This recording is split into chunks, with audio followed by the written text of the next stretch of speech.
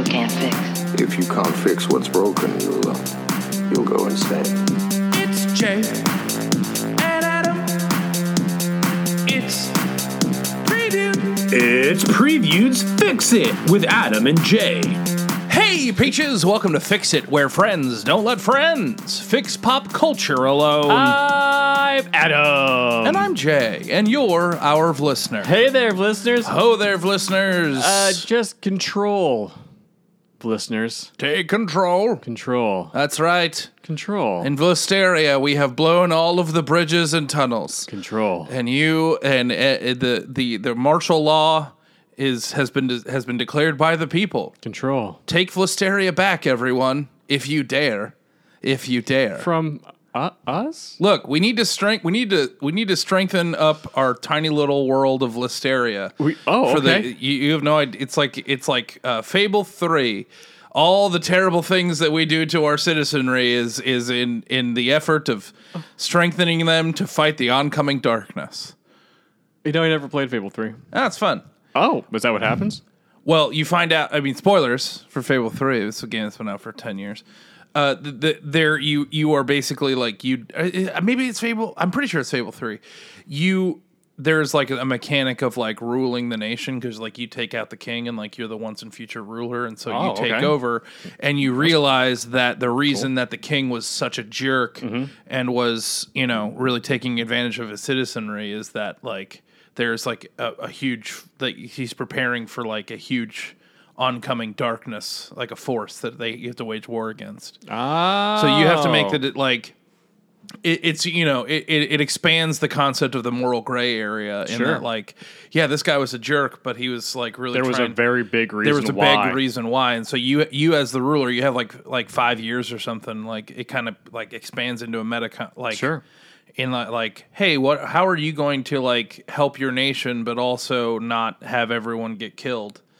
When the darkness comes. I can't remember what the actual bad guy is, but it's something. It's not the darkness. Yeah. It is a choice that a lot of people didn't. It's a very polarizing game. Really? That one. Yeah. Oh. I hope it's Fable 3. I don't know. I was just referencing what happened in the movie, Jay. Yeah. So everyone of Listeria, you learn to sword fight because you will need it. Yes. The bigger the sword, the better. Yeah. What? Did I sent you that TikTok of the guy training with a big buster sword, like a big wooden buster sword that he can put weights on, so he can like learn how to like. No, you did not. No, you absolutely did not. Okay, I'll have to find it again because it's like this guy just doing like he's basically it's a workout regimen for how to wield a huge sword. Yes. And I definitely sent this to you. No, yes, you did not. We'll watch it after this. Yes, we absolutely will. Because it's You're lucky I'm not stopping this podcast right now to watch it. It's aggressively something that you would do. Yes. It's like, it's your vibe Is so he hard. playing Devil May Cry 5 music in the background? Honestly, I think if not, he should be. If he... How do I jump and spin this a bunch of times?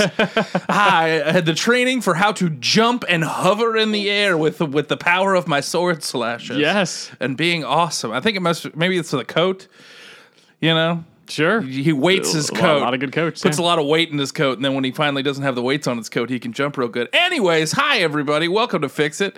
I'm Jay. That's Adam. You may know us from the wildly popular YouTube reaction channel Previewed, or you may know us from just getting fired from a local children's a sane asylum. Because nobody works there anymore. No one works there. It's a one-person operation. This is our show, Fix It, where every week Adam and I take a piece of pop culture that maybe missed the mark, maybe didn't quite get there, maybe just needed an actual plot, and we fix it. And this week we're going to be fixing, I guess it was 2022? No, man, that came out in 2020. Oh, was it 2020? Yeah, 2020 it came out later. Yeah, a while ago. The New Mutants. The New Mutants. The New Mutants. Yeah, it was supposed to come out, I think, like 2018. It was like that, in, but then I kept getting pushed back. It was and pushed back. Development hell for an extraordinarily long time. The making of this movie was scarier than the movie itself. Yeah, and like to the point where I think you and I did trailer reactions multiple times for this. We did. And so far apart that we had kind of forgotten that we had done it before. Mm-hmm. Like, to the degree I was like, I think this is one of those reshoot movies that, like, I think they just reshot the entire thing. It came out in 2020. 2020? Mm-hmm. Okay. They finally just like, take it. What are we going to do? Streaming. Yeah. But we're fixing the New Mutants this week. Gonna fix the New Mutants. The movie that, honestly, this was my first watch through. I had not seen it. Oh, well, that makes sense. I had not seen it because it just didn't come up, and I had heard bad things, and I have a lot of affection for the New Mutants, and so I didn't necessarily want to dive in. And this movie has thoroughly vexed me to a degree that I don't know how to handle. Yep. Yeah, but before we get into the New Mutants, we have come to my absolute favorite part of the show, where Adam and I touch base with each other and grow our friendship and grow our union and our bond, as it were. That's so It's nice. a little bit of fellowship in a segment we call Roll for Convo. Roll for Convo. Adam has in front of him 20 conversation starters that our lovely producer Brian, who is just truly the best producer in the game, but is also just one misstep away from being sent to the Phantom Realm. You're spinning in a mirror. And I'm going to roll a 20-sided die on my phone because I don't have a dice right now. Come at me. They're all packed Internet. away. Yeah. The Wizard of the Discord is going to roast me a bit on this, and that's fine. Come at me, bro. I'm going to roll a 20-sided die, and I got a gentleman's 18. Wow, that just comes right up. There's no suspense or anything. It's just like, number, here, number. Yeah. Oh. Well, that's computers. That's kind of what they do. I mean, sure, but, a little presentation, spin the dice a little bit, like, no, man. Oh, No, we're what's it gonna speed be? running this D&D campaign. Let's go. All right, question 18. What would you want your last meal to be? My last meal? What would you want your last meal to be? This is actually something that I've thought about multiple times. Okay. And I don't, and I feel like my answer changes on the daily.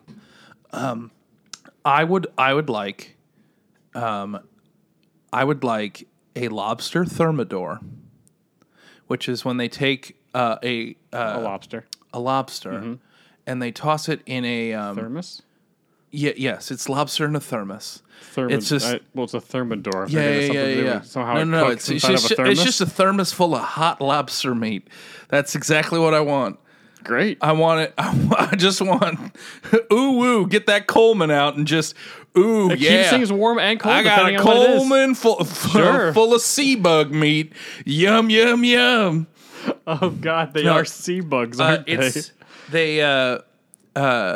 It is lobster, and then they prepare the lobster, and they open up the tail, and they pull out all of the lobster meat, and then they toss the lobster in a tarragon cream sauce, and then normally they put it back into the tail and like serve it in the lobster once again. Okay, and it is heaven. It is heaven. There is a restaurant in Atlantic City called The Knife and Fork that is relatively close to the Cooper Shore House. Okay. And so for special occasions, we go there. Mm-hmm. And it's my absolute... especially when I go out to eat with my in-laws, I am not the type of person that like tries to get the most expensive thing on the menu. Okay. Like I try to be like a reason... I try to be, a good guest. I try to be a good guest. Sure. A cheapish date. To some degree, but that's the thing where we're going there, and I'm like, I look at my father-in-law. I'm like, I'm getting the lobster thermidor. I'm sorry, it's the most expensive thing on the menu, but I need you to know it is the morale boost is going to be the ROI on that is very high. He's like, oh, I know, I'm getting it too. Don't worry about it. He's like, it's the best. I would have a lobster thermidor with like a sweet potato mash, and then maybe like a light kale salad. And this is just today. It could change. I also could go like dirt version and like just like fried chicken. Like, oh, okay. Yeah, like a good fried chicken. That could be a good last version? meal. Or I also think about... Strap in, everybody. Here we go. I think about this a lot. I don't know why this is something I think of. This is a good question for me because I think about this a lot. I also am like, look, if I'm going to the electric chair, I wanna make a mess when I go out. You know what I'm saying? Like I want to fill myself so full of so much slop. You want to be a sloppy goblin? I want to be a big old electric chair, like water balloon full of goo. Dessert is like some kind of like tres leches, like ice cream. Like I would imagine, like it would be a tres leches brownie ice cream sundae with like hot fudge and caramel and some peanuts on top, like something delicious. But yeah, I want to be, or yeah, just like fill myself full of slop, so I just pop like a big old balloon, you know? Sure. Like, I oh guess. man, he ate like ooh. My last meal is just I want a Home Depot bucket full of Like Pop Rocks, full of gumbo, full of like day old gumbo. I want it. I want it to be a mess.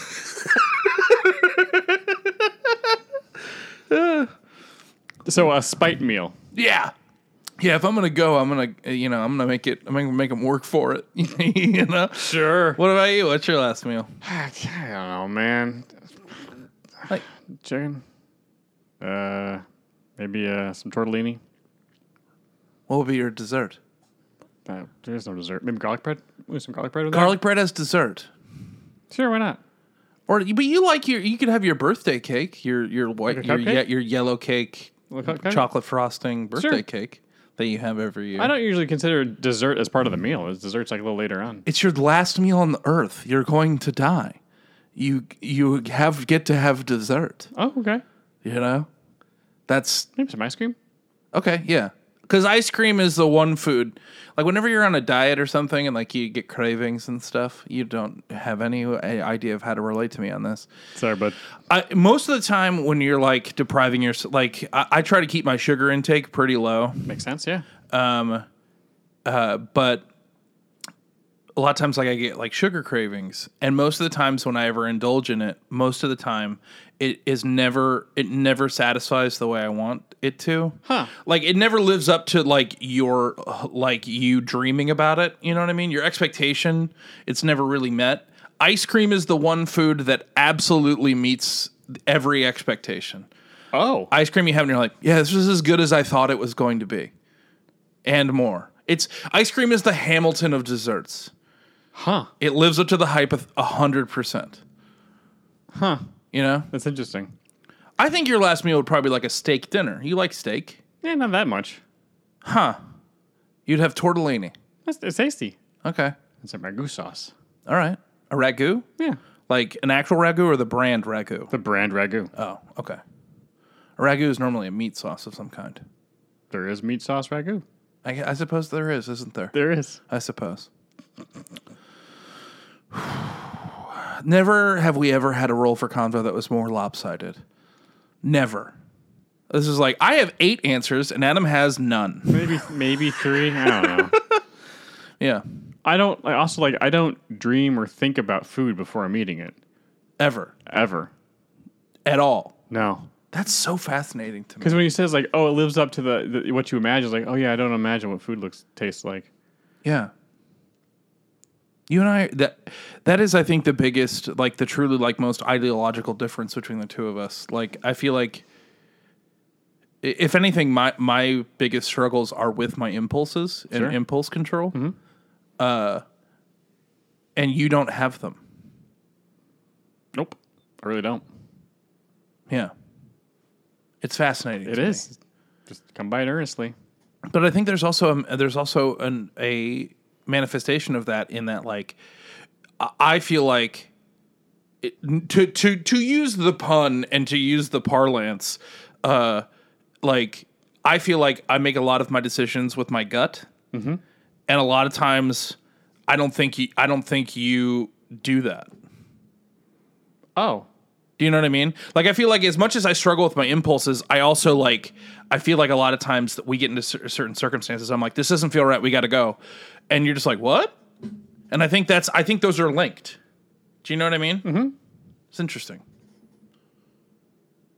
It's tortellini. Yeah, little 3-cheese tortellini. Yum yum. Yeah. If you had, okay. if in lieu of a last meal, Sure. if you got to do one, like, what would you want your last thing to be? What would your last little treat be? If food is not your treat, I think the whole concept of the last meal is like giving you one last little bit of goodness before you go. Okay. What would your last little treat be? Oh. Do you know what I'm saying? You really never think about this kind of stuff? Jay, I am the main character. Yeah. No. Sometimes the main character gets sentenced to death. There's a lot of books where that happens. Not in the books. Which is a Stories far better thing. No, man. Huh. I never think about this stuff. Wow. Would it be like video games or something? Like, Yeah, probably. Okay. That's fair. Yeah. Yeah. Cool. Good. Yeah. I feel closer to you. Do you? No. No, I don't think you do. No. I feel like you know me more, Yeah. but we're not any closer to each other. It's like I see you for who you are, and I love you for who you are, and I really don't. But like the food thing is something that I really really do my best to like respect your boundaries when it comes to that stuff. Sure. You know, because I have pushed that envelope a couple of times in a way that didn't go great, and I've learned that, and I understand that. But like, it is something that comes up. Like, every time I go, "Hey, have you ever had this?" I really like am coming from like a fresh slate. I forget, like I realize the middle of saying it, like, "Oh no, you haven't." Nope. Well, here's the thing, Jay. Everyone eats. I mean, if you don't want to talk about this, I understand. It's fine. Everybody eats. Everybody needs food. Yeah. But most people on the planet connect with other people while eating. Yes. I don't. Okay. Which I know there's a small. I am a very, very small minority of a human on the planet who just like does not have any doesn't equal food with connection to other people. Yeah. Because I know, and that is as a societal thing, like that is how humans. The concept of the feast has been something that since has the dawn of time, as proto-humans were walking the planet and eating together. It's like I totally get it. I just like I don't know, man. It's just I don't know. I get that I'm the anomaly. No, I know. Does it feel kind of lonely sometimes? No, because I don't care. Okay. Now, granted, when I was a kid, I got angry. Yeah. Because I just didn't have words and to express myself. Yeah, you didn't quite understand really what was going on. No. And also I was just made to feel I don't know. Sometimes I worry about you and that like I don't want you to I sometimes I think stuff like that like can like kind of can isolate someone and I just don't want to make sure you don't feel isolated. I don't feel isolated at all. Okay. Because I know this is my thing and it's fine. All right. Yeah, I just don't care anymore. It's like, it's fine. Yeah. Yay, eat your stuff. Go have fun. I'm just gonna sneak over here and eat some chicken and broccoli. I'm good. Got my backpack. I got a backpack full of power bars. We're chilling. We're chilling, baby. Yeah. All right. Yum yum. Eat them up. Ow. So if food is not where you can kind of connect with people, where do you think you make your most meaningful connections? Doing things. Okay, like activities? Yes. Yeah. Achieving goals together. Yeah. Yeah. So I know that about you. yeah. Well, here's the thing. I finished. It took me all day yesterday, but I finished the hard part of editing episode 7 of Bonus Action. Yeah. And spoiler, it's a big battle episode for everybody. Yeah. It's huge. It's a very long episode. It gets a little crazy. But here's the thing: as I'm editing it and watching it in real time, as I'm going and doing the audio mixing, like the fact that all 6 of us and 7, including David, like yes-anding all of the things we're saying and going along with bits or just coming up with the silly things we're saying as we are meeting, trying ideas, meeting conflict, overcoming obstacles and stuff like that. From the beginning, I was like, oh boy, here we go. To at the end of, there is a vast difference at the collective table. Yeah. Between all 7 of us at the beginning and then all 7 of us at the end. We are completing each other's sentences. We are like looking out for each other. I know we are going on, we are yes-anding almost smoothly with each other, which we were not beforehand. Yeah.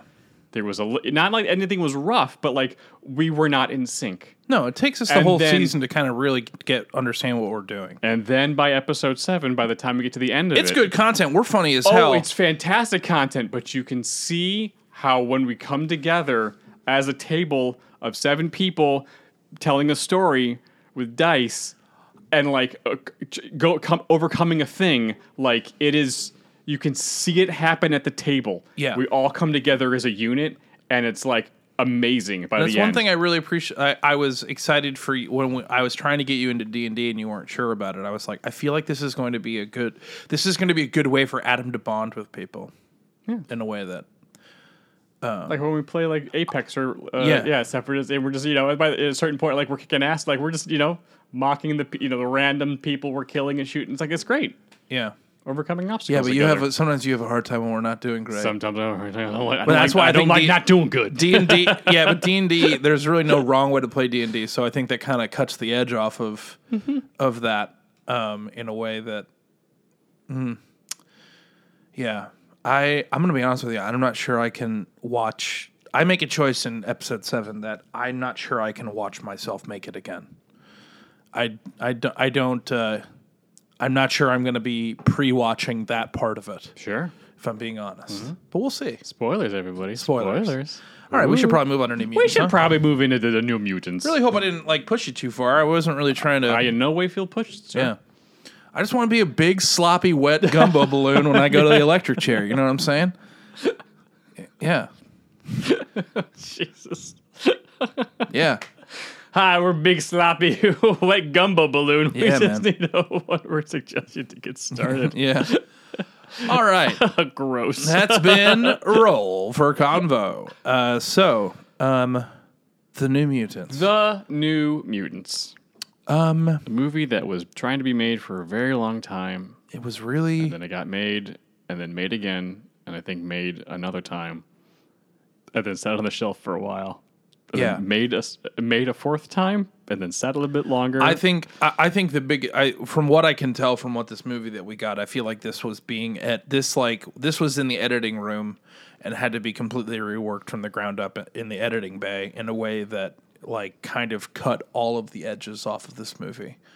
This movie was a gigantic nothing burger. It truly.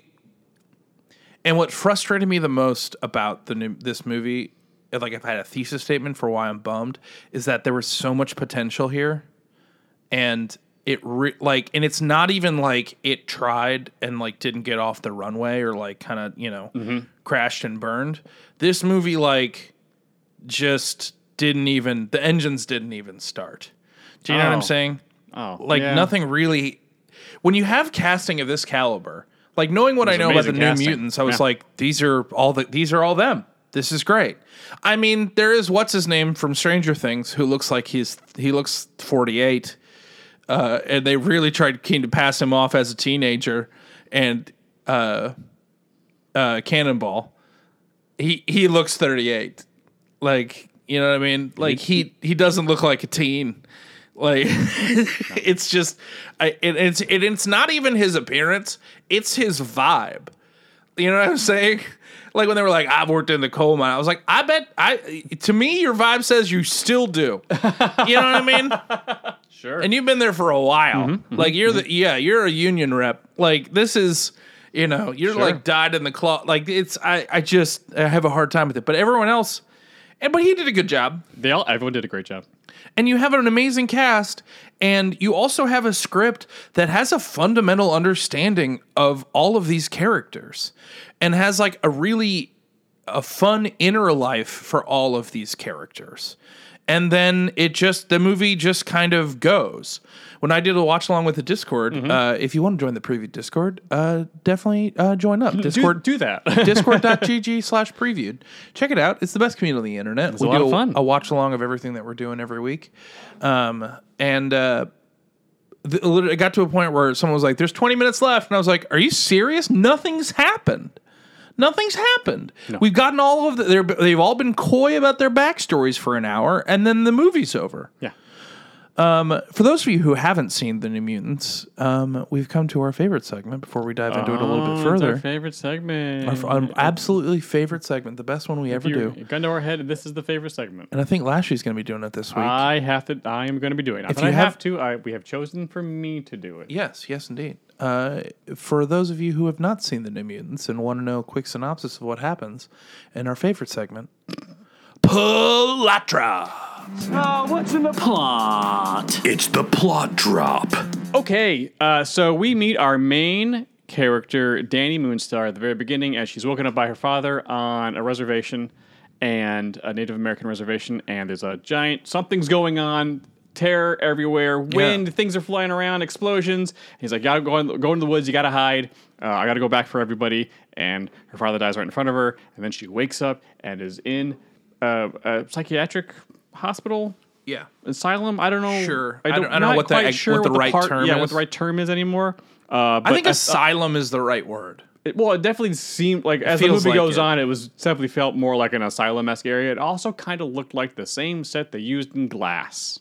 Not sure if that's right or not, but when the camera, the jib shot comes out, when the Ileana's showing her around, it's like, is that the same thing as Glass? Because that was when all the thing happened. I feel like the set in Glass was a little bit more industrial, had a little bit more going on around it, whereas this was kind of in the middle of the woods. So I'm not 100% sure. It felt similar. Yes. Anyways, Danny wakes up in this, I'm just going to call it an asylum, doesn't know what's going on. Eventually, Dr. Reyes, who's a character, I don't know if this is an original character or whatever, I'm not sure, shows up and is like, oh, Danny, there was an accident. You're the only survivor of your tribe. You were sent here to recover, possibly to help to join the X-Men, but you just have to recover. They name drop the X-Men inside the first half hour of the movie. Then she meets the other mostly teenagers there. It's Sunspot, Cannonball, Magic, and Wolfsbane. And everyone's got problems and issues because they're teenagers. The next hour is all of them dealing with all of their issues. Yes, and we all have backstories, and they're all good backstories. Yes, they're all very good. No one's talking about them. Nope. It's frustrating because they go from Magic kind of goes from oh, I don't like people. We're best friends and we're dancing, and I knocked out the person who's holding us here, and they don't all escape, but she's unconscious. Here, no, there. It turns out that Danny's mutant power is the ability to find her deepest fears and make them manifest. Yes. But she doesn't have any control of them yet. Mm-hmm. And so everyone's fears are kind of all coming out, but they play it for spookiness. Yes. The movie is not spooky. Yeah. It's intended to be a horror film, but it's not. Jay? No, it's not a horror film. And I think they originally shot it as to be a lot scarier. And the then original realized, intent was for it to be a horror film. Yeah, and it clearly doesn't. It doesn't get anywhere close to that. It really doesn't. But all the tropes are there. All the things are there. The language of cinema of a horror film are there. But it's just but this isn't. But I'm not. This no way invokes, I think, what you're trying to invoke. No. It turns out Dr. Reyes works for Daniel Essex, which is the real life, or I guess the human name for Mr. Sinister. Yeah. And the Essex Corporation. Eventually, Danny's, her greatest fear was a story her dad told her as a kid of the two bears that live inside of everybody. One's good, one's bad. And the bad one shows up, and it's freaking huge. And basically, that scene from Jaws, when the shark bites the ship, and then the captain slides down the boat into the mouth, happens to Dr. Reyes with a giant bear. And then all of a sudden, everyone is able to use their powers, kind of, to fight said bear. But then it turns out that the only person who could stop the bear is Danny. And she does. Yeah. And then they go, I guess, maybe try to head to upstate New York to find the X-Mansion. They just leave. Because they know about the X-Men. They talk about them a lot. Yeah. I mean, Magic's brother is one of them. If this is taking place in the actual X-verse of the Fox films, which this was the last movie that 20th Century Fox did, Colossus was there. Yeah. He was there. So, yeah. The act-3 fight with the giant bear was awesome. Yeah. Magic's, everyone's abilities were awesome. That was It really, just the end fight was didn't great. quite- It just didn't. Yeah. So here's a fun fact. I'm on IMDb's page just to find out when the movie came out. And in the trivia section, it actually says that this was intended to be the first movie of a trilogy. Really? Yes. Where the second film would be an alien invasion, I believe, The Brood. Yeah. Which is also a spooky, scary story from the That's X-Men. where we initially get Lockheed to begin with. Granted, it's with Shadowcat. And Warlock. And then the third installment was going to be based on the comic event Inferno from 89. Oh, yeah. Okay. I'm afraid I don't really know much about that You'll one. find out more about that in one of my fixes. Yeah. Interesting. Yeah. Interesting. So, there are spooky, scary X-Men stories out there, or can be adapted into more of a thriller than, say, just a normal comic book movie. But yeah, I think this had the bones to really go the distance in a way that was really frustrating. But I want to know more about the development hell that this movie went through, and maybe learn some more fun facts about the New Mutants. We'll kick it to our producer Brian really quick to fill us in on all the things we need to know about the New Mutants. So Brian, why don't you roll that beautiful bean fun fact footage? Thank you, gentlemen. Producer Brian here, and as the boys have failed to mention, happy Halloween! That's why we're doing what should have been more of a horror movie. We're trying to fix the last Fox X-Men movie, 2020's The New Mutants. Written by Josh Boone and Nate Lee, and directed by Boone, this movie stars Maisie Williams, Anya Taylor-Joy, Charlie Heaton, Alice Braga, Blue Hunt, Henry Saga, and Adam Beach, plus more. This movie cost upwards of $80 million to make and made just $49.2 million at the box office. Here are some fun bean facts about The New Mutants. This movie went through a lot of bit of hell. It started as a horror movie, then was shot as a teenage mental institution film, then was supposed to go back for reshoots to add back in some of the horror that was originally in the concept. Since It was popular, the trailer was cut as more of a horror film. Then Disney bought Fox and said it had limited box office potential. Its release date shifted a lot. It was supposed to come out in April of 2018, but was moved to February 2019 to avoid Deadpool 2. Then it was moved to August 2019 to avoid Dark Phoenix. Then it was delayed to April 2020 by Disney after buying Fox. Then it was moved to August 28, 2020 during COVID. The contract signed guaranteed it would get a theatrical release. And as Adam mentioned, one of the early concepts when it was being developed was for this to start some sort of a New Mutants trilogy. And it was filmed in the same Boston-based institution that was used for Shutter Island. If you care, this has a 36% on Rotten Tomatoes, and it's averaging a 2.1 on Letterboxd. Anyway, back to you, gentlemen. Extensive work, Brian. Thank you, Brian. That was, yeah. There's a lot to talk about this movie. The story of this movie is definitely more interesting than this movie itself. Yes. And the more research I did about the New Mutants, and this was on my pull list for a while. I really enjoyed the New Mutants. I liked the book a lot, but I realized that a lot of my information on the New Mutants was from the 2009 revamp, and not necessarily the initial introduction of these characters. Mm-hmm. And so I was like, I was pleasantly surprised to what extent this screenplay is pretty authentic to its characters. Mm-hmm. And like tries to really and whatever liberties they take with like the original comic book origin are all in service of making the characters more interesting. Yes. And I really appreciated that. But this whole movie, I think God, sorry, I know this movie just like totally like really upset me because it's such a common trap for characters being coy about what's going on with them, and it's just so much more interesting when you can just get that stuff out of the way on the quicker side. Well, here's the thing: the movie is only 90 minutes long. Yes. And Peach on Discord wrote to us and said, "Hey, I know somebody who was on the production of this. and told a story of how like this the director and writer of this movie, Josh Boone, originally wrote his original script was a horror film. Yeah.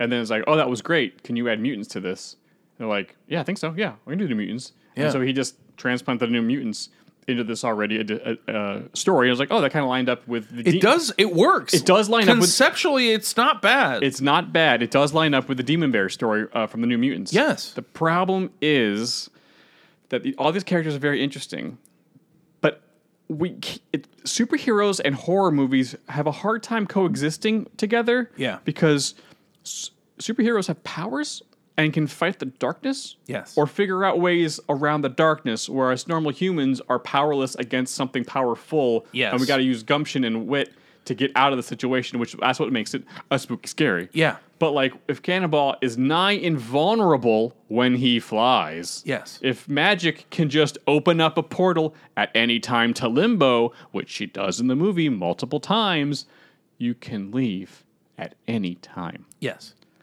And also the whole Mr. Sinister thing is this like, we gotta tie it to something in the X universe. Yeah. Okay, Mr. Sinister's It's around actually this not. thing. It's not a terrible choice, but It's not, but there's better ways to do it. But also for me, and this is, I think like my biggest frustration with the movie is that like I don't believe that these people have overcome their issues. oh, they truly haven't. And they really try to make it seem like they're overcoming this thing. And I for me, I think the biggest missed opportunity is when Cannonball goes to the door and they're like, no, like, what are you doing? Like, you'll hurt yourself. And he just goes, you got to get better sometime. And I was like, wow, if they had emotionally earned that line, that would have been like an incredible moment. An incredible moment. But like, it just doesn't. They fight the Demon Bear, and I just like don't feel like they're necessary. I don't think anyone really changes in this movie. Let me ask you this: if this movie didn't have mutants in it, did not have the New Mutants, same movie, but it's humans. So obviously it changes a little bit with the power stuff. Yeah. But like mostly everything else still pretty much stays the same. Spooky Asylum run by a Nurse Ratched type Would have character. been a nothing burger of them. Were they supposed to? Were in the original screenplay? Were they super? Did they have powers? I don't think so. I'm just assuming that if my question is if they were just normal people in the situation of What like is what even is this movie? well, their fears like coming to life. Sure. And there's spooky, scary, and like that type of movie of these kids dealing with their past traumas. Yeah. Would that have been better than having these? No.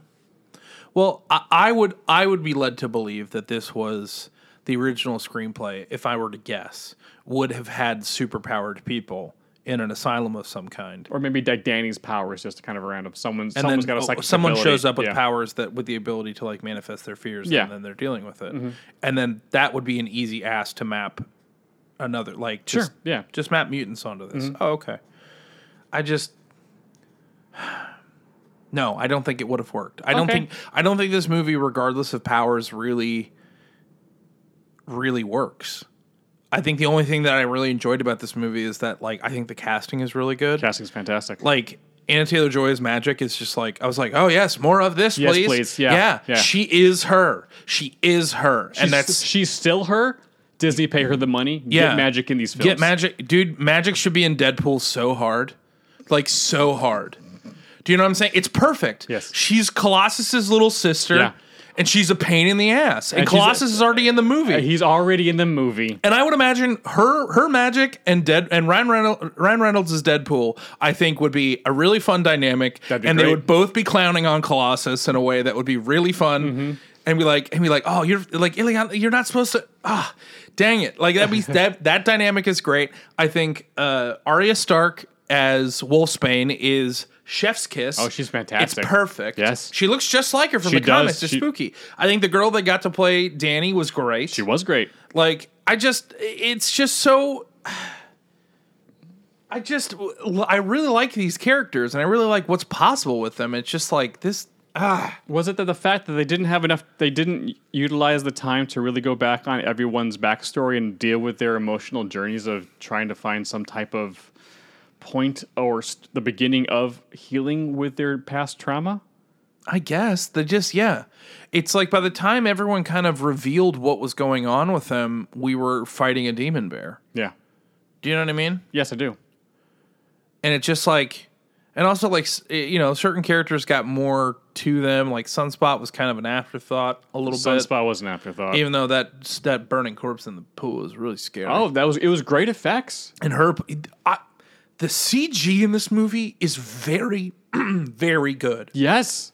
Like, every time Magic pulls out her sword, I'm like, oh, yeah. Mm-hmm. When the manifestation of Cannonball's abilities was, like, really unique and cool. Yeah. And him gibbing all of those Slender Man was pretty awesome. Yeah. I liked that a lot. It was pretty gruesome. Yeah. But I was like, okay. I was like, that's a manifestation of a power we haven't seen in movies. We have not. Like, Sunspot looked like what Sunspot looks like. Yeah, and it was great. It was awesome. Should have been, pew-pewing with, I would agree. but not using Yeah. just bashing a There's a bear lot with more to pew, Sunspot but- that we could have gotten out of all of this, but Yeah, we totally could have. yeah. But I mean, like, it seemed like everyone had it was almost like a one shot. We have these 5 D&D characters with like really deep, cool backstories that we barely touch on in this first little adventure, and they fight a boss battle at the end. But like we don't actually get the full breadth and of them dealing with their scope. past trauma, and all those stories are really important. They're really good, and like I really wanted to like. They need more time to breathe. They needed more time to breathe.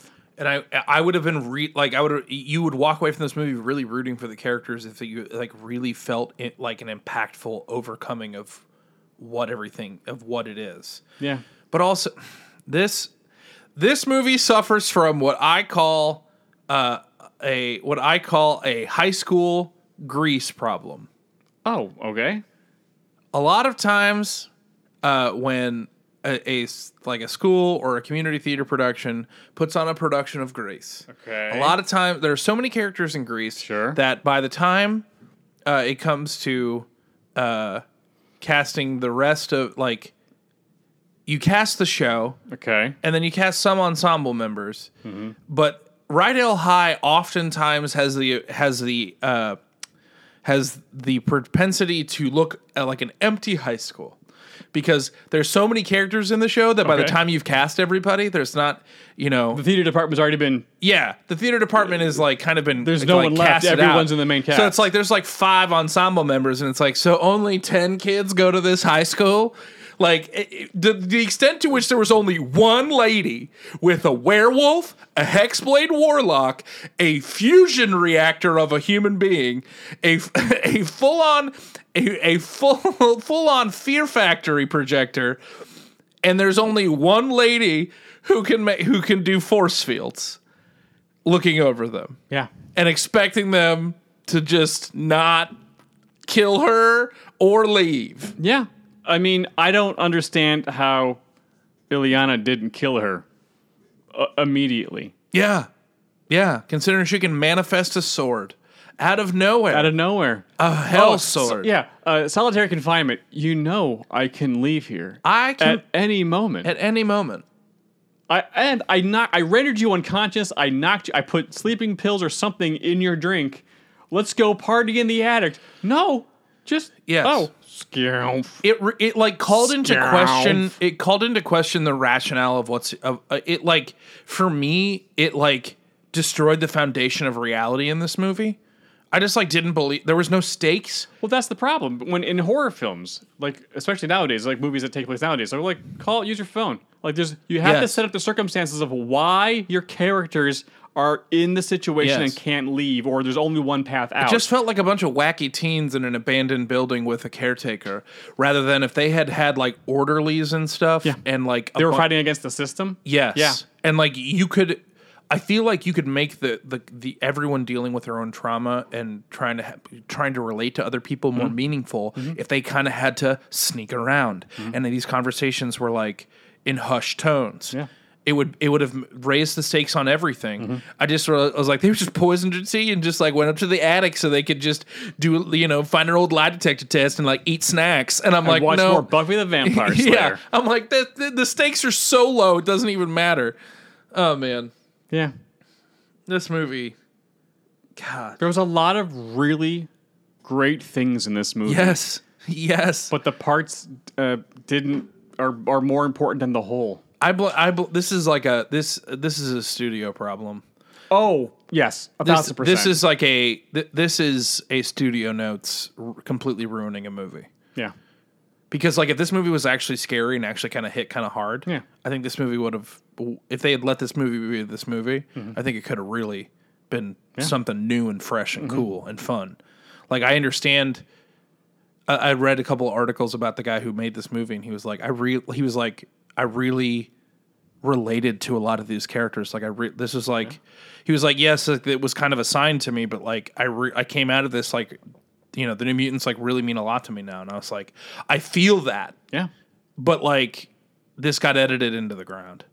Edited, noted, yeah. Yeah, They tried to put this story into like, because I read didn't read it, but like I doing the research, it's like, oh, this is there was a Demon Bear story. Oh, okay, cool. Oh, they find themselves trapped in a giant snowstorm in an abandoned or like in a hospital, and Danny's unconscious, and everyone's trying to deal with. Oh, yeah, that makes sense.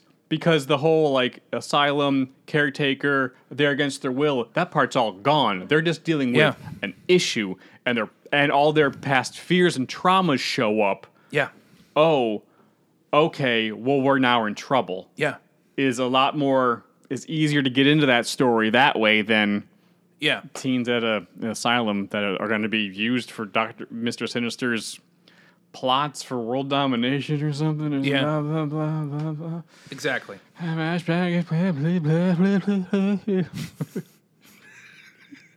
we isolate that audio? I want that as my phone. My phone When I ring. call you? Pow, pow, pow, pow, pow. Oh, it's Adam. Is he having a stroke? No, he's talking about New Mutants. You know. All right, should we fix this thing? Let's fix it, Jay. I'm gonna go first. I think. Jay's going first, everybody.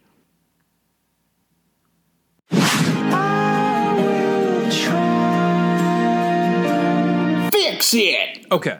Okay. So my New Mutants fix. I am not making a movie. I am doing a 6-episode arc on Disney Plus. Why not? Probably you could do it for the same money. I think you could probably do it for the same amount of money, and I think that like when I was thinking about it, like one of my biggest issues is that this movie is too short, and I Yes. think if you got to let this show let these characters breathe a little bit, especially with what we're going through. Yes. I think there's a model that I'm kind of shooting for like a 6-episode Disney Plus show. I think you could also make the argument that the CW style, like a little bit more serialized television, Sure. could also work. Like a 15-episode run? Kind of. The idea is I want to turn this show, and it's what I've always wanted to do. I want to turn I want to take Xavier's School for Gifted Youngsters and smash it together with Riverdale. And this is the perfect opportunity to do so.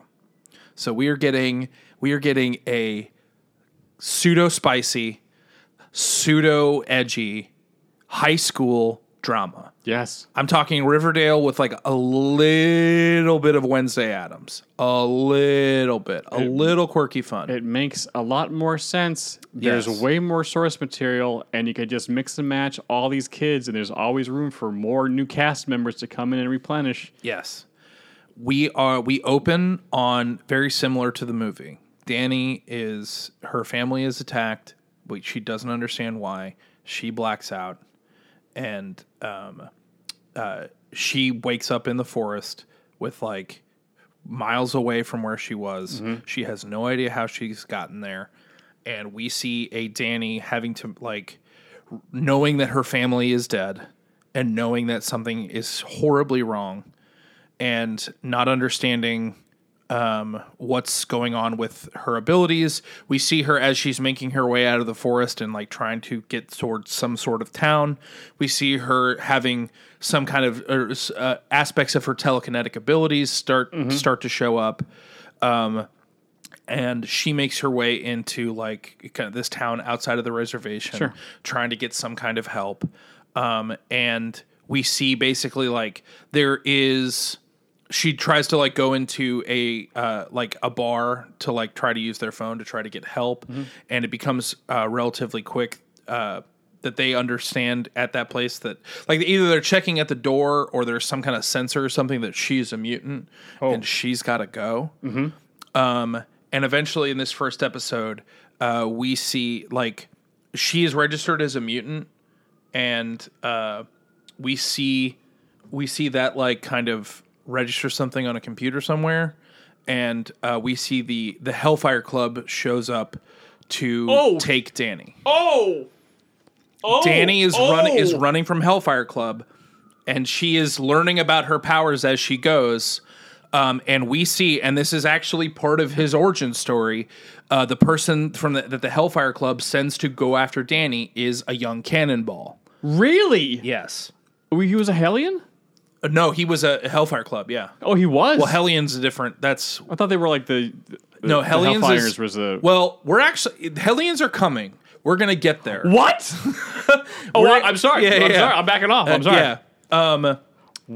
You'll see how. Okay. So basically, Danny's full abilities manifest as she's fighting Cannonball with like whatever limited psionic abilities she has. Sure. And eventually she like locks him down, and we get the flashback of like who Cannonball is and where he came from and how he ended up in the Hellfire Club.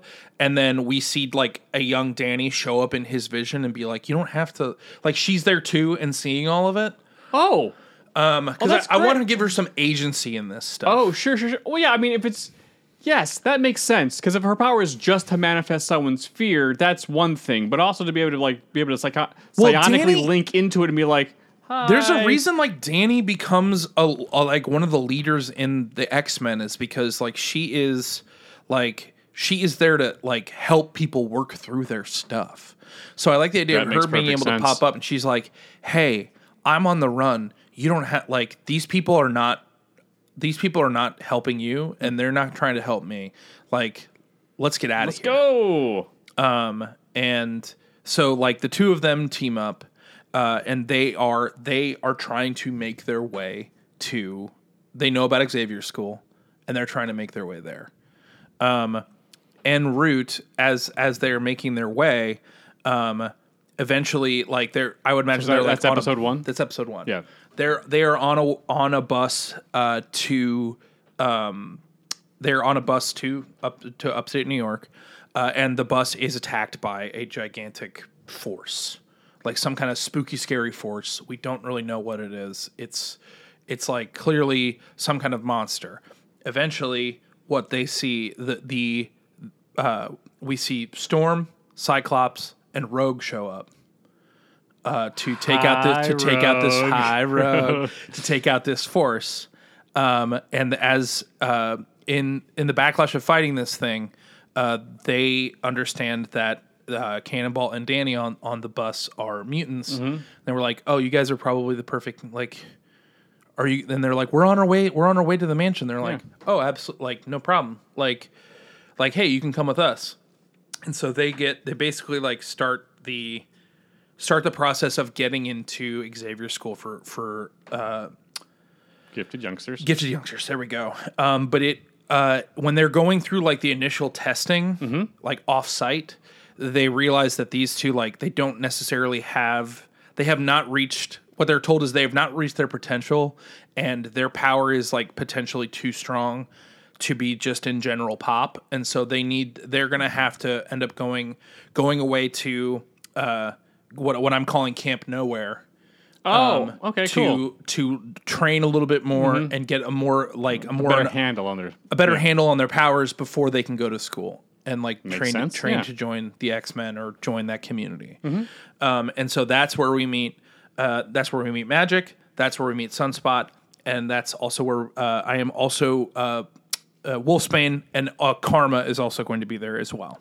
Karma is another one of the New Mutants. Yes, she's mind control. Oh, geez. Yeah. Okay. It's pretty scary actually. And so in the efforts of keeping this a horror story. Yeah. Okay. And keeping it like spooky scary. We're basically getting like a Friday the 13th like camper situation. They're going to camp. And Okay. Yep. I would Yep, imagine yep, yep. there's probably some other characters there. We need some red shirt mutants because we are inevitably going to there are going to be when they are at camp, they're inevitably going to be losing people to like this Something. this monster in the woods. The person when we finally arrive at the camp, we are met by the woman running it, and it is Moira McTaggart. Oh, hey. That's great. Yes. And I'm excited for her in this because I did a deep dive on Moira McTaggart, and her powers are far more interesting than I. Well, those powers are recent. Yes, but I'm including them. What? Okay. So in true high school, that's kind of episode 2. We Yeah. meet Moira McTaggart, and that's kind of the reveal. At the They end get to of Camp episode Nowhere. 2. Okay. Episode 3 and 4, we are getting backstory about the characters. We are having like group therapy where everyone's kind of working through their stuff, and Moira McTaggart realizes she uses Karma and Danny in conjunction of basically she uses Karma's powers in conjunction with Danny to be able to manifest people's trauma. Sure. She was like, Karma can get into their head and then Danny can kind of project it. And so we get kind of group therapy that turns into all of this stuff. All the while, I'm keeping Danny and Wolfsbane are falling in love. That's great. Because, I mean, Wolfsbane, I don't know if they ever necessarily were together, but Danny is definitely gay. And I think that's kind of important. She's one of the first like gay characters in comics before. Oh, I didn't know that. So I'm having them fall in love, but I'm also adding in the love triangle in that Cannonball is also kind of in love with Rain a little bit. Oh, okay. And she is like the middle of that triangle in that she is actually in love with Danny, but she is, because of her Catholic upbringing, there's so much religious guilt with A, her powers, and B, I mean, mutants writ large is always coded as the other. So like I think there's a little bit of a lover scorn thing between her and Cannonball, but I think eventually they get over it. We're also dealing with I think Sunspot he's become full on agoraphobic. Oh, because he's just worried about being around other human beings at all. sure. I mean, Because he's like, I like the idea of Sunspot like not liking to go out. Like Sunspot doesn't like sunshine. It becomes like the joke on camp. Sure. I mean, he's a sun. He's a freaking walking fusion reactor. I don't know. And I think there could very well be I think her and Karma become really close friends.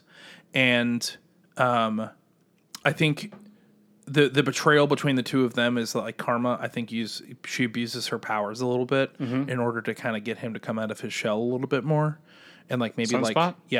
to like come out and like utilize his powers, and then like she doesn't really fundamentally understand what he's capable of. And so like I don't think there's a love story between the two of them. I think it's just there's like a pure friendship. Sure. And she kind of crosses that line and accidentally like gets some people hurt. And all the while, at nighttime, like stuff's going down. Something stalking the students. And magic is just kind of a problem to everybody. Yeah. Eventually, we figure out that it's very similar. The concept of the demon bear is the monster. Right. And all of them kind of have to come together to overcome this obstacle. And all the while, like I think some of the X-Men are in and out. Little cameos here and there. Little cameos here and there. But the inevitable twist at the end here, they defeat the demon bear. They all come together as friends. They realize that they're a team. That's Danny what's important. has a little bit more, but yeah.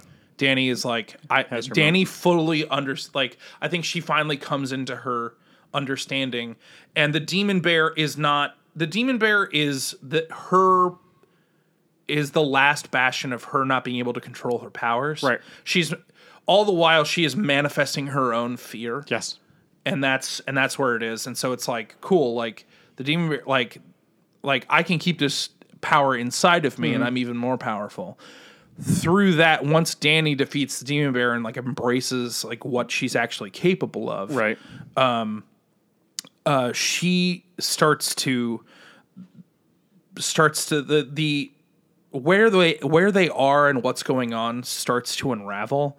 And this is something that's built up through the episodes, that like Moira is not, there's something wrong with her, Okay. and there's something off about this place. Sure. So this is like the end of episode 5. She like defeats the bear at Yes. the end of episode 5, and then wait a second. And then she was like, yeah, she fully embraces her powers. She takes one look at Moira, and like, you know, they lock eyes, and there's a soul gaze. End of episode. Our final episode, and leading into our second season. Look at you with a show Bible and all the seasons plotted out. Once the kids like finally come together and realize that like they're a team, and they discover that the Moira McTaggart is not who she says she is.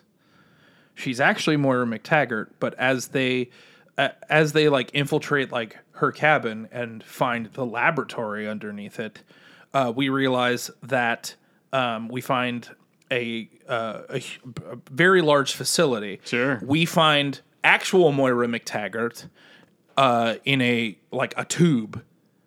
And we find a lot of information about the Essex Corporation. Yep. And we find out that the Essex Corporation is utilizing Moira McTaggart's like regeneration and resurrection abilities in order to embody and power clones. And we find clone copies of a good amount of the X-Men, a couple of Moira McTaggarts, and we find the final episode is them talking through a screen to a full-on Mr. Sinister, and realizing that they are not at they Xavier approved. They are not at an Xavier approved facility, camp. Yeah. He is trying to basically understand their powers so he can clone them and utilize them improperly. So they basically have to fight their way out while saving regular Moira McTaggart. They wake her up, and she's like, "We have to get to the mansion." And so the end of season 1 of New Mutants, while they realize that and they have to fight clone X-Men on their way out, because we've already seen, the X-Men that saved Cannonball and Danny weren't actual X-Men. They were not. And so the end shot of season 1 is them arriving at Xavier's School for Extraordinary Youngsters, and then season 2, they're coined the New Mutants at school. But since they've been they're coming in a lot later, and they are obviously they are the broken toys. Sure, yeah. We are going to go into the 2009 storyline of them kind of being the outcasts of Xavier's School, and they kind of have to band together in this new high school format. And they have their gang of bullies, which are the Hellions, with Hellion, with Dust. I like to think that I think Dust and Karma eventually are friends. But we also have I am including in this Sam Guthrie's his sister Husk, and also one of the actual members of the Hellions in the 2009 book, Jay Guthrie, Icarus. And so basically they are the standard, they're the bullies basically. And then we get a much more fleshed out high school drama of Xavier's School. Cause I think this show could do really well, but then when it's almost like a Good Place ending. Cause The Good Place was fine until that last episode when you're like, what? When you find out it's oh, this isn't The Good Place, this has been the bad place all along. It's oh yeah, okay, now I'm totally invested in this show. So we can get to know these characters and get to love them and see them use their powers before we even actually enter Xavier's School. Which is then going to be like X-Men Evolution a little bit. Kind of. But yeah, that's kind of my fix for this. Yeah. Because I want to, and the more I've been thinking about it, I was like, I want to watch this show. Yeah. So bad. Yes. Yeah. Yeah. But yeah. And then the second season will actually start the actual high school drama. Yes. But we'll start that first season as a Friday the 13th survive camp. That's great. Yeah. Yeah, man. I know Disney and Marvel are kind of going through hey, what are we going to do with Marvel TV and stuff like that? X-Men, actual high school drama is a no-brainer, easy win. Yeah. Pipeline for your cinematic universe. But I also think it's fun, Moira McTaggart coming back to the school. Sure. And her dealing with Xavier and him being like, you're dead. You were dead. And she's like, yeah, I don't die. Oops. Sorry about that. So I think she's kind of like their counselor almost. And she like kind of joins back up with the school, but they're like the tensions even between teachers are there as well. Mm-hmm. And then in the third season, we could bring in Emma Frost as an instructor and Sam Guthrie's like, you're from the Hellfire Club. Like, I can't trust you. Like, how does this even work? Yeah. Yeah. Yeah. I think there's a lot to be done. Yeah. It's really, how has this never been a thing? It's so, but Mr. Sinister and the Essex Corporation is good. It's good. Like, that twist is good. Like, I did kind of keep the twist, but like, it's, I don't know, man. This movie made me so mad. Yeah. Why can't we have anything nice, you know? Sorry, bud. All right. It's your turn. You're doing something weird. I am doing something weird. Here's the thing, guys. Superheroes and horror movies don't match. They don't make sense together because there's too much power on the good guy side. Yeah. So, like Brightburn made it work, but they had to make the superhero the bad guy. Yeah. And he had to be a kid because that's what the tension was. If he was any older or like past that point, it was like, oh, well, this is just Superman murdering a bunch of people. This is Homelander. Okay, yeah, it's his Homelander. Yay. And that's no fun. That is no fun unless we have people there to stop him. So I had an idea of I didn't have a fully fleshed out idea of like, oh, this is a new version of the movie. Yeah, we were talking on the phone last night and you were like, I don't know. And I was like, okay. Rarely do I not have... It is very rare. I usually have some kernel of it. It's like, wait a second. Wait, maybe if it's... It's like, I'm loving it. So like, I had truly no idea how to fix this movie. Yeah. But what I did have was a bunch of little small ideas that could be horror films starring superheroes or taking some of the actual scarier X-Men runs and turning them into movies. Hell yeah. I'm into it. So I have 6 pitches. I love this. This is for fun. Different movies. I think it's also, it also breaks it up a little bit. You know, like we've been doing like straight fixes all the time. Sometimes it's like, hey, here's a ton of ideas. Yeah, here's the log line, and together we'll probably flesh these out a little bit. Yeah. So basically, this is just X-Men horror thriller-ish movies. Yeah. Pitch 1. I think this was a What If comic. Oh, okay. But slightly also, it was in kind of. We saw a little bit of it in the X-Men animated series. Yeah. I think maybe 2 or 3. It's basically Jubilee alone in the mansion, and Sabretooth comes looking for Wolverine. Oh. And it's just kind of like a home invasion movie where it's Sabretooth hunting Jubilee through the mansion. Okay. And she's got to survive the night until everyone gets back. Oh, that's pretty good.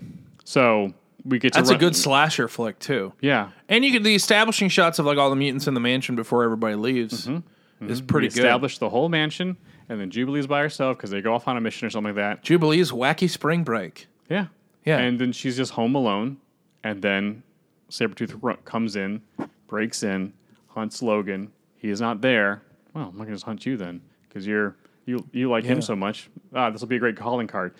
Jubilee then has to survive on her own as she's hunted through the mansion, and we can see her use the danger room, go through, just go through the mansion, go find the secret, the secret compartments that people, there's tunnels that inside, all sorts of stuff of her trying to survive the night. It's basically like a Predator movie. It's a little bit like a Predator movie. Yeah, that's pretty good. Yeah, can't she survive long enough for someone to get back to help her? Yeah. You know who's really good as Sabretooth, and they didn't give... I thought Liev Schreiber was really good. That was the one good part of that Wolverine movie, the first one. Yeah. I was like, that really worked. It did. And it was really frustrating that kind of like... Well, we're not going to find somebody who's like 7 foot with a 12-pack and, Yeah. 6 foot wide It was shoulders. the first time where I fundamentally actually liked Sabretooth as a character. Yeah. Because that 90s design was a bummer. You can't take that seriously. Oh, yeah. It's like... the more realistic the Sabretooth is, as close as we can get to, like, yeah, that's clearly Sabretooth, but also, like, he definitely looks more like a, more person-ish.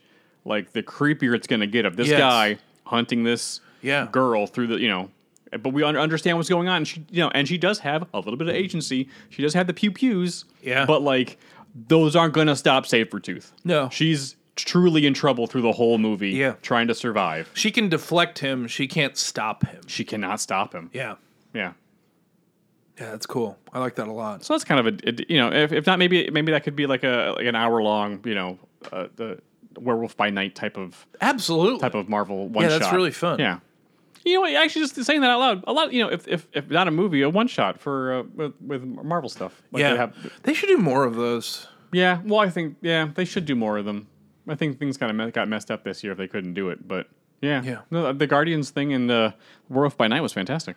Yeah, even with already established characters. Oh yeah, like I would love to just see like hey, this is like a 1 hour episode of like a Moon Knight thing. Moon Knight fighting, so and so, and someone, other characters show up. Just a little slice of life of Marvel. Slice of life, yeah. A little hour long episode. Yeah, yeah. That totally works. Okay, pitch 2, and this is probably going to be a movie. The Brood. Oh, it's basically aliens. Okay, but they, kind of like aliens. We figure out what our team of X-Men are. Yeah, and as they go along, like they can be getting turned into Brood along the way, and we eventually get turned. We get a final girl or guy.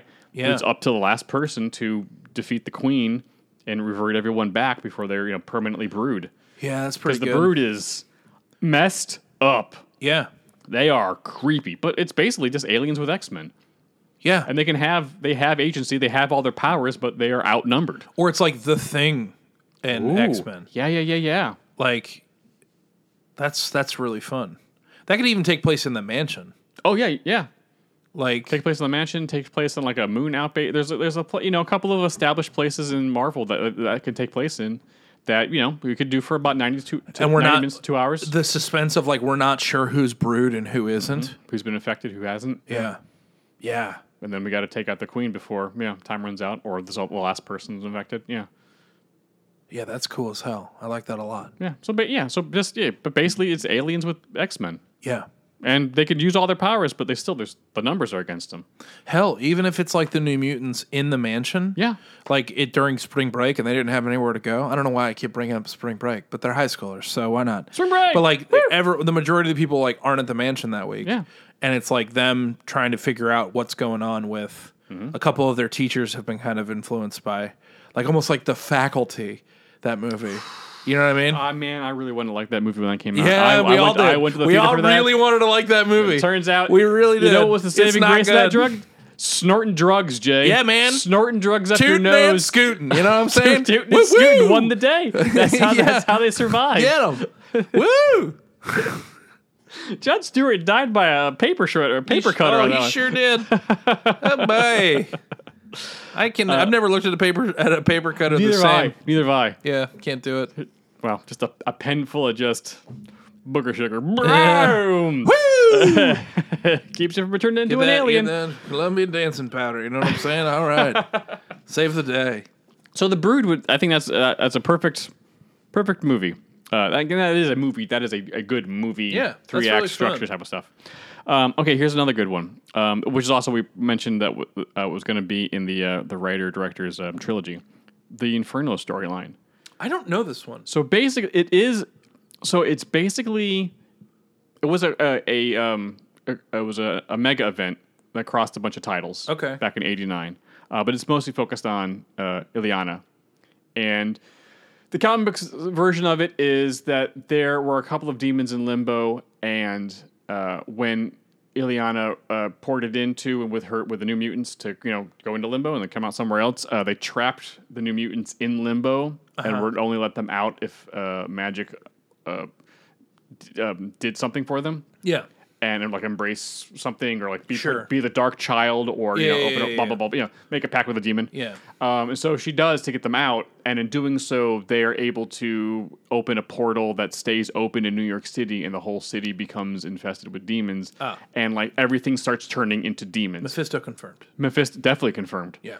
Like a lot of people freaking die because people are getting turned into demons. Inanimate objects are turning into demons, cool. killing people. Like it gets messed Yeah, up. I don't know that one.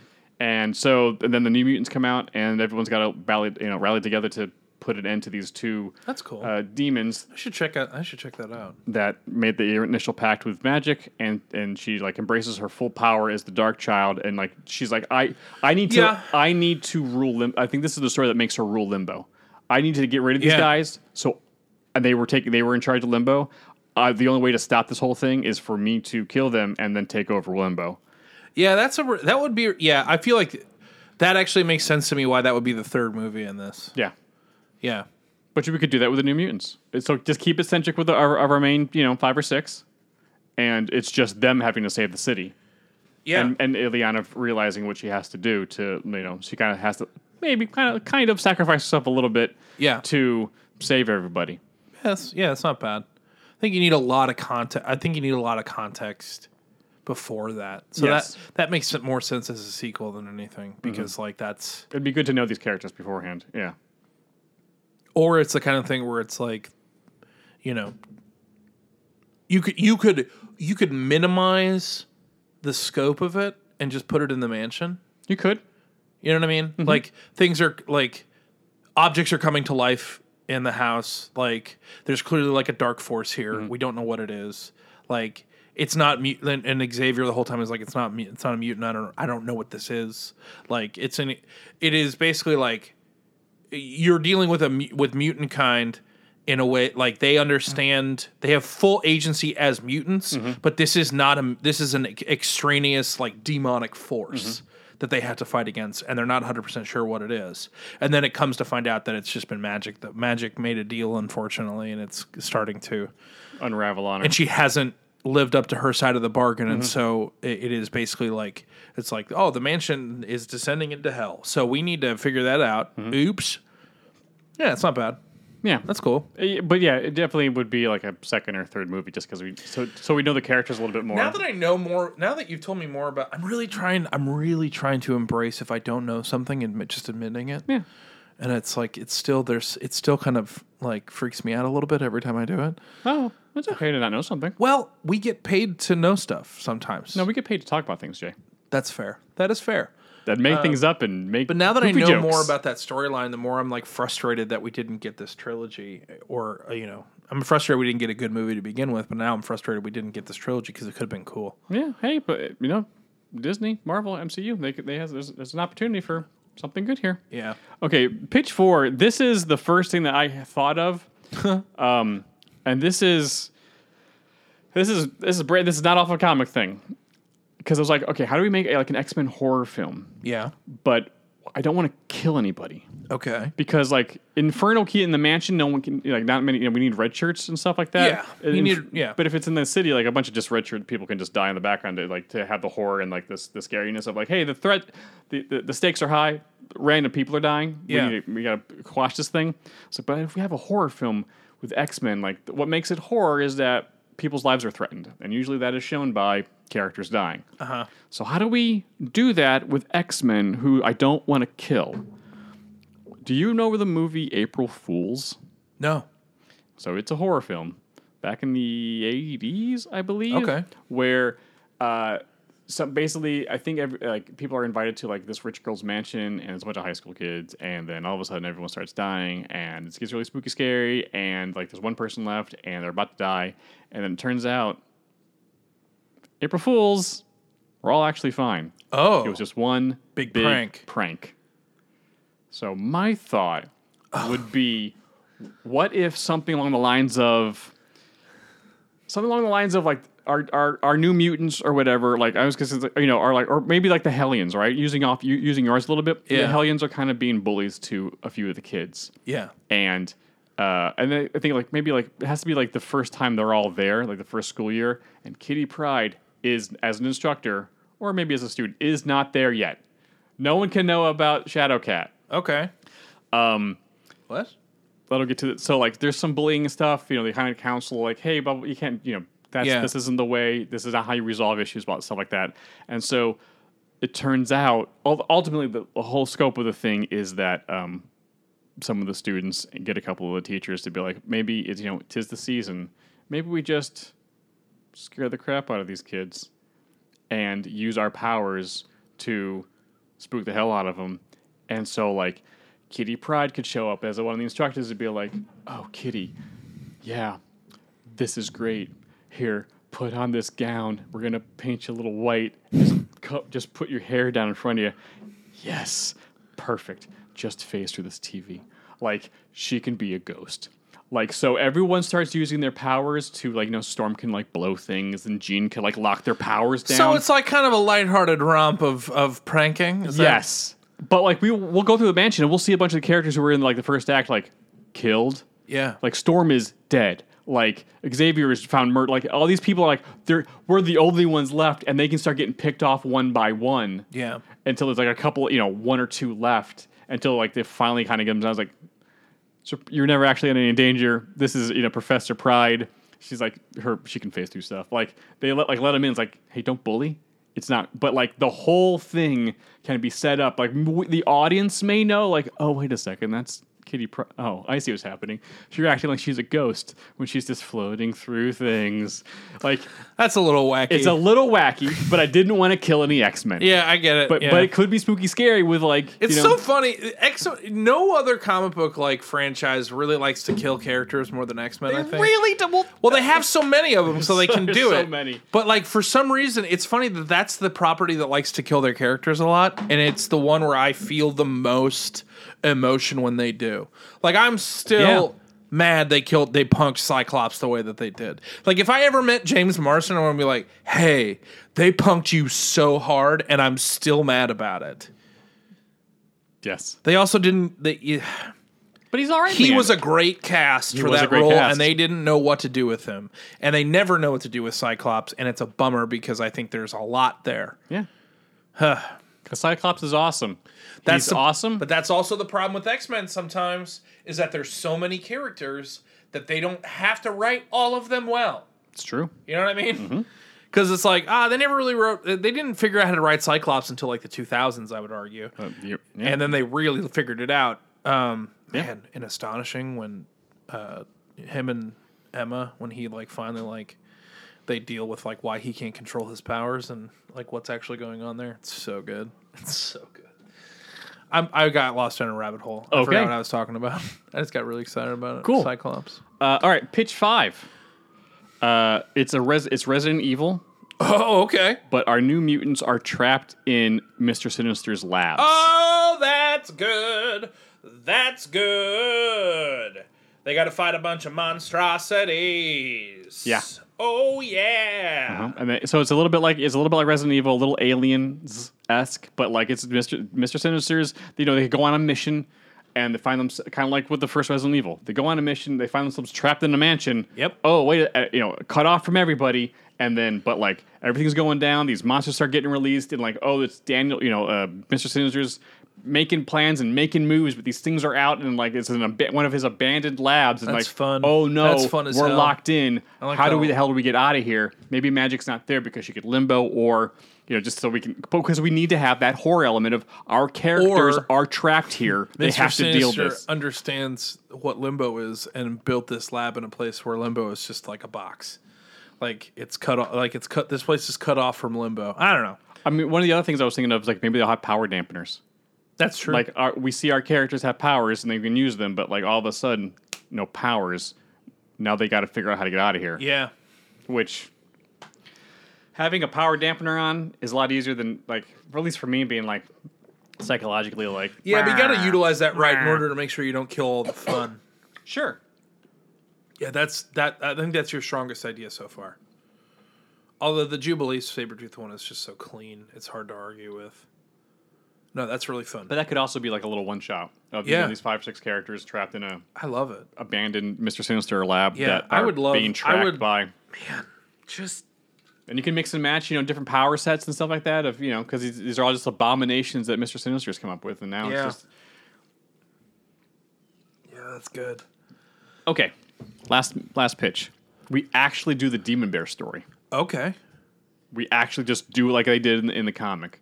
Our team is trapped at a hospital during a snowstorm or some other type of event, And they're full on. They are at least part of the organization at this point. They're not full on X-Men, but like they're there. Yeah, they're part of the organization, and this young team finds themselves stranded. Danny went out to fight her demons, lost.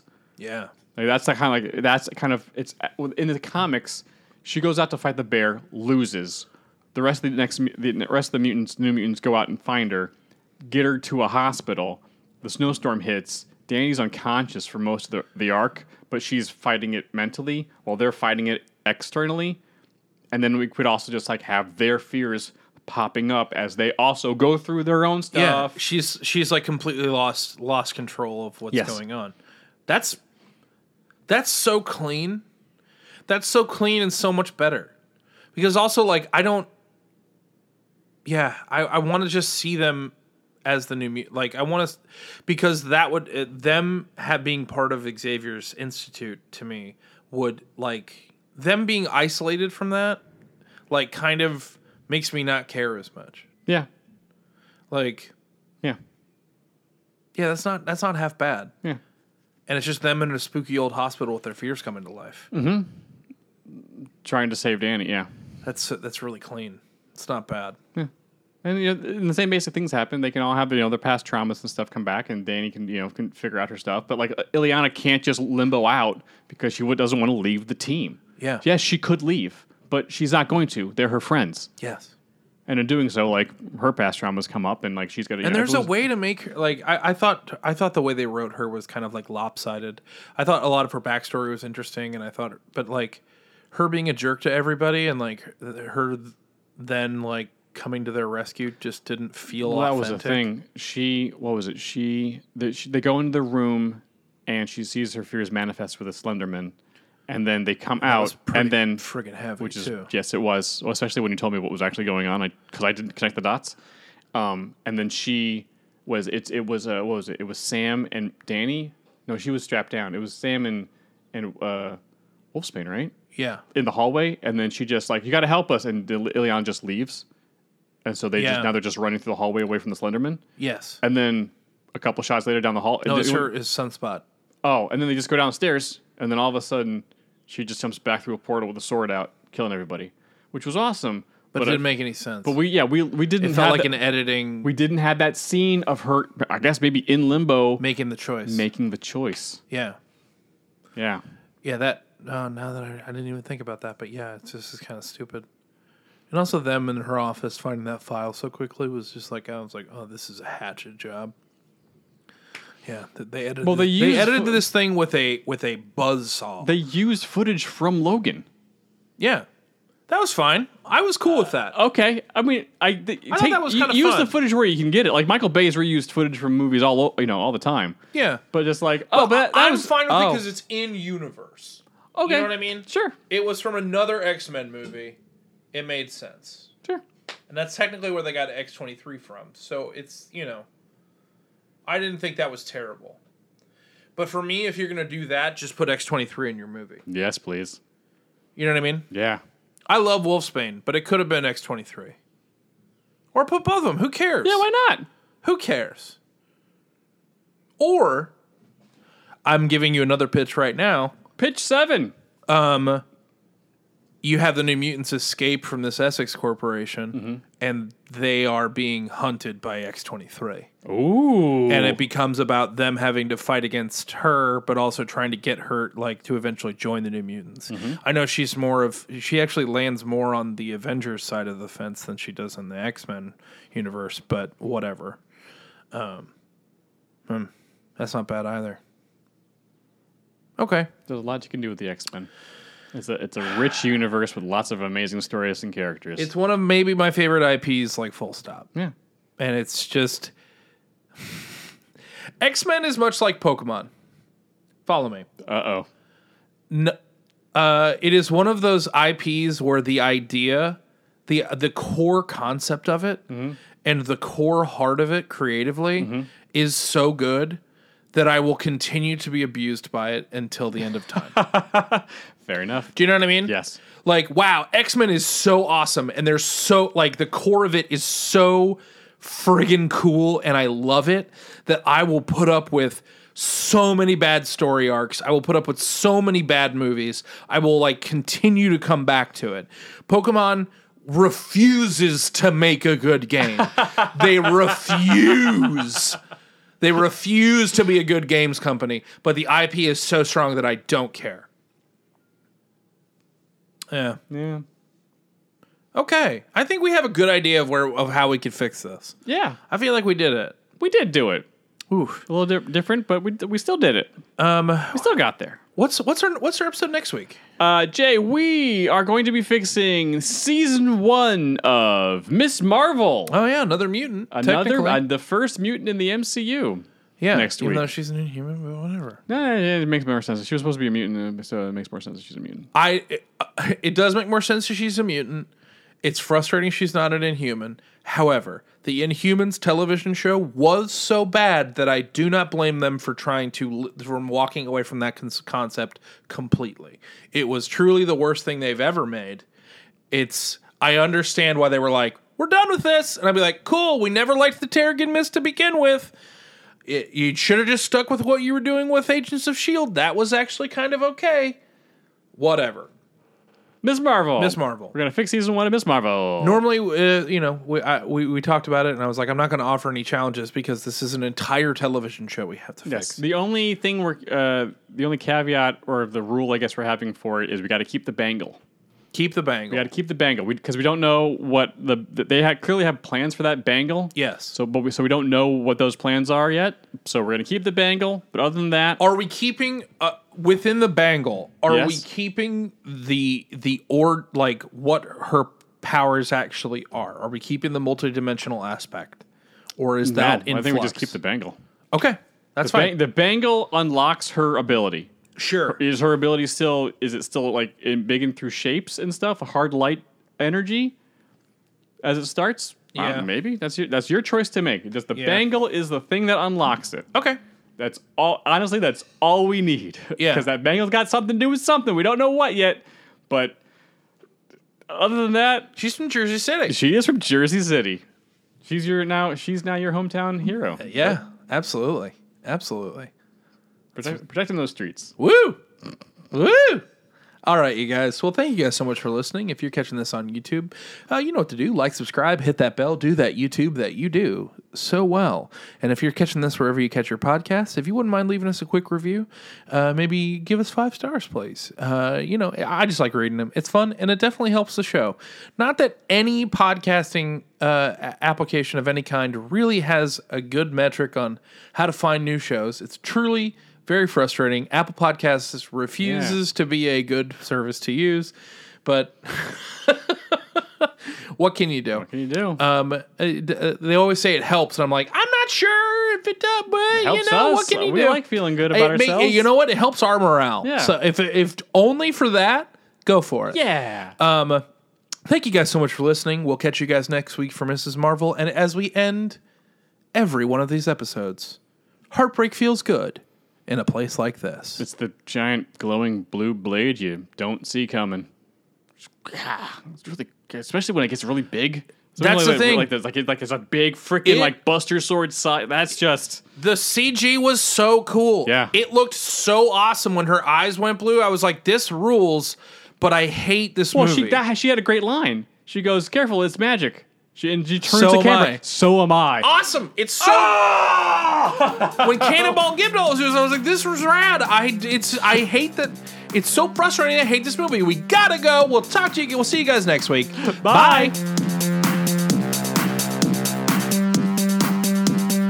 Hey, peaches! Welcome to Previewed. Nope.